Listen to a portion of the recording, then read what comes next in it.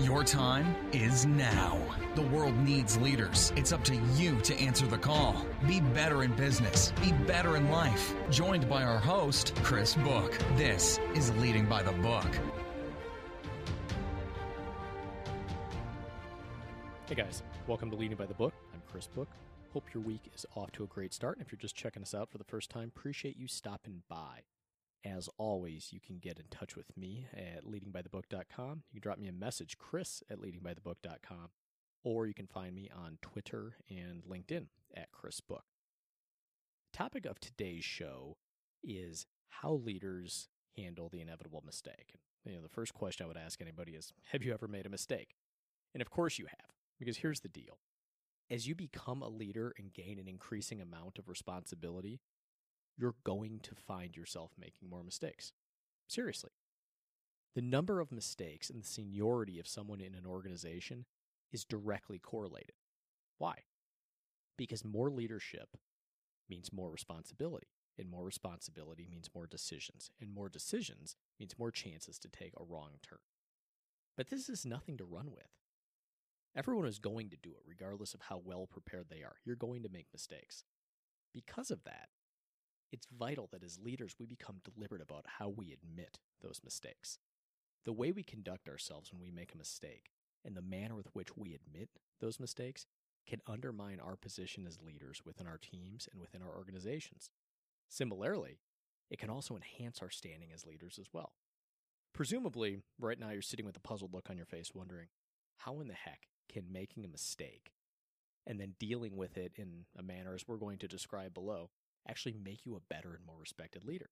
And it's actually quite simple. Self-critique and honesty are essential leadership traits. I'll say it again. They are essential leadership traits. When these work together and are on display, for instance, when someone admits a mistake, your team will find their respect for you and their trust for you growing dramatically. So we now know why it's important to admit mistakes, but how can we do it in the most effective way possible?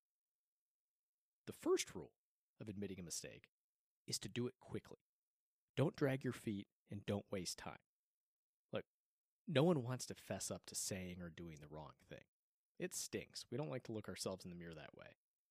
But the faster we do it, the less it will sting, and the smaller the damage inflicted will be, since the longer these things fester, the more opportunity we give for negative and damaging thoughts to fester in the minds of our team members.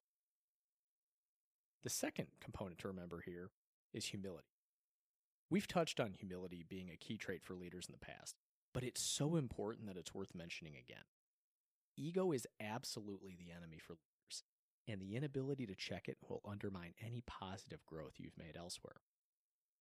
Too often, senior members of an organization feel the need to make excuses or overly explain what caused them to make the wrong decision, as if it isn't them that made the wrong decision, but a series of external circumstances that led them there.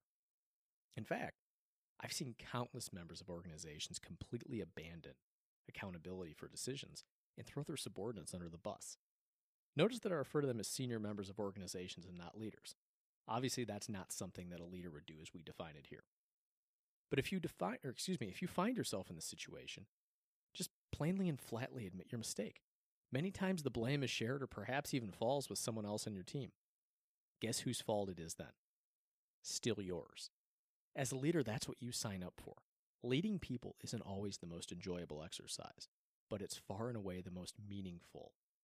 And the burden of responsibility when things go south is one of the things that makes it that way. The third thing to remember here is that we must focus on what was learned. I've written quite a bit about the goldmine that is failure, how it can provide vital insight that you simply can't get anywhere else.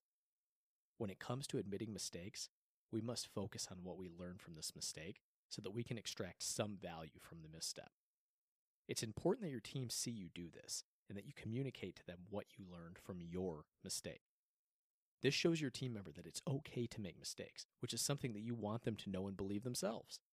By focusing on what you learn, you keep the conversation positive and you keep any momentum that your team had going into this. The last component here is the action plan moving forward. So piggybacking on what we learned so far, we have to clearly articulate a plan for how we want to proceed. Don't wallow in the misery of making a mistake. As leaders, we must always be moving forward.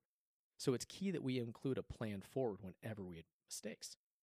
This can be collaborative as well. The input from your team can, of course, be very meaningful in crafting this path forward.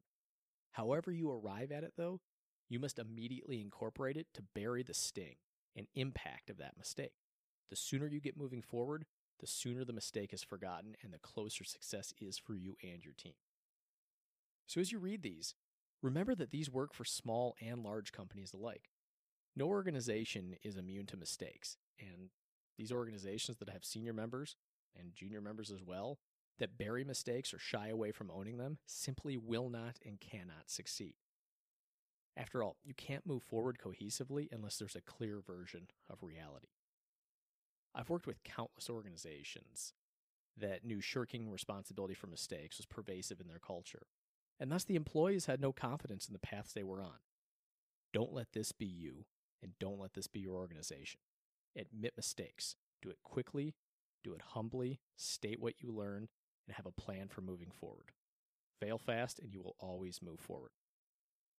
That's all we've got for this week on Leading by the Book. I'd love to hear what you think. You can find me, Chris, at leadingbythebook.com or on Twitter and LinkedIn. So until next week, wishing you all a wonderful week, and we will see you soon.